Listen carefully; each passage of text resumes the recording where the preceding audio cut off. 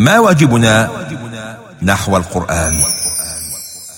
اروي قلبك كل يوم الهنا والخير يدوم بالصلاة على الرسول، اتمحي كل الهموم كل شوق المشتاقين للنبي الهادي الأمين، لما بيصلوا عليه يوصل الشوق الحنين، كل شوق المشتاقين للنبي الهادي الأمين، لما بيصلوا عليه يوصل الشوق الحنين.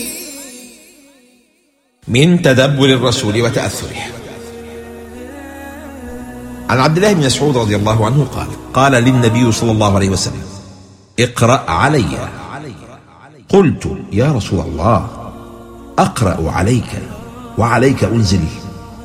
قال: نعم، اقرأ. قال: نعم. فقرأت سورة النساء حتى أتيت إلى هذه الآية: فكيف إذا جئنا من كل أمة بشهيد وجئنا بك على هؤلاء شهيدا. قال: حسبك الآن. فالتفت إليه فإذا عيناه تذرفان.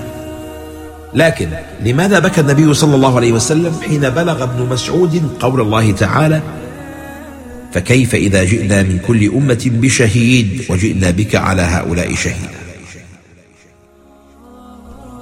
1.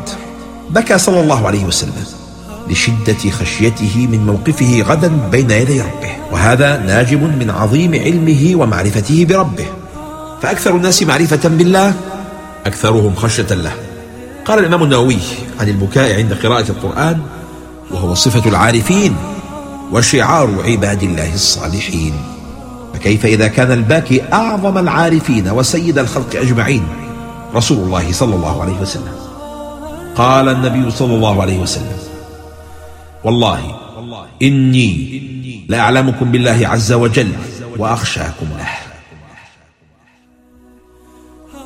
السبب الثاني: بكى صلى الله عليه وسلم لرقة قلبه، وكيف لا وقد طهر الله تعالى قلبه ونزع من صدره حظ الشيطان وملأه نورا وإيمانا. كلما رق القلب وصفى كانت دمعة العين إليه أقرب. قال ابن القيم محذرا: ما ضرب عبد بعقوبة أعظم من قسوة القلب والبعد عن الله. خلقت النار لإذابة القلوب القاسية، أبعد القلوب من الله القلب القاسي، وإذا قسى القلب قحطت العين. 3.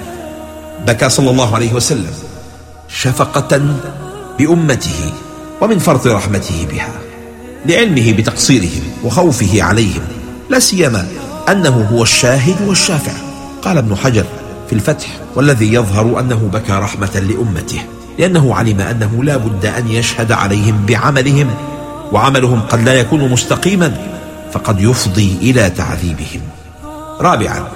بكى صلى الله عليه وسلم ليسن سنة لأمته من بعده، يقرؤون القرآن فيتأثرون ويبكون كما بكى رسولهم صلى الله عليه وسلم. 5. بكى صلى الله عليه وسلم استشعارا لعظم الأمانة التي اؤتمن عليها وشعوره العظيم بالمسؤولية. فلنسألن الذين أرسل إليهم ولنسألن المرسلين. قال ابن عباس: يسأل الله الناس عما أجابوا المرسلين، ويسأل المرسلين عما بلغوا، فكأن بكاءه من خوف التقصير في تبليغ الرسالة، حاشا رسول الله صلى الله عليه وسلم.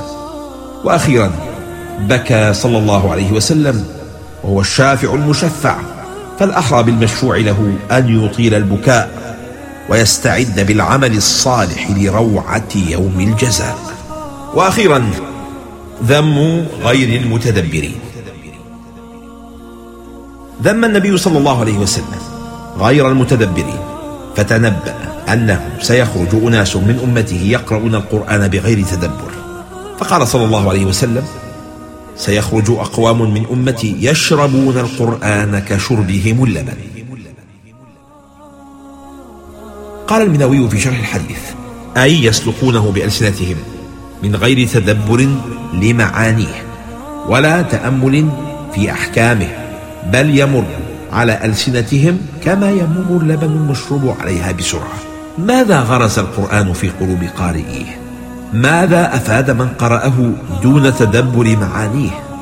قال رجل لابن المبارك: قرأت البارحة القرآن في ركعة، فقال: أعرف رجلا لم يزل البارحة يكرر: ألهاكم التكاثر إلى الصبح، ما قدر أن يتجاوزها، يعني بذلك نفسه.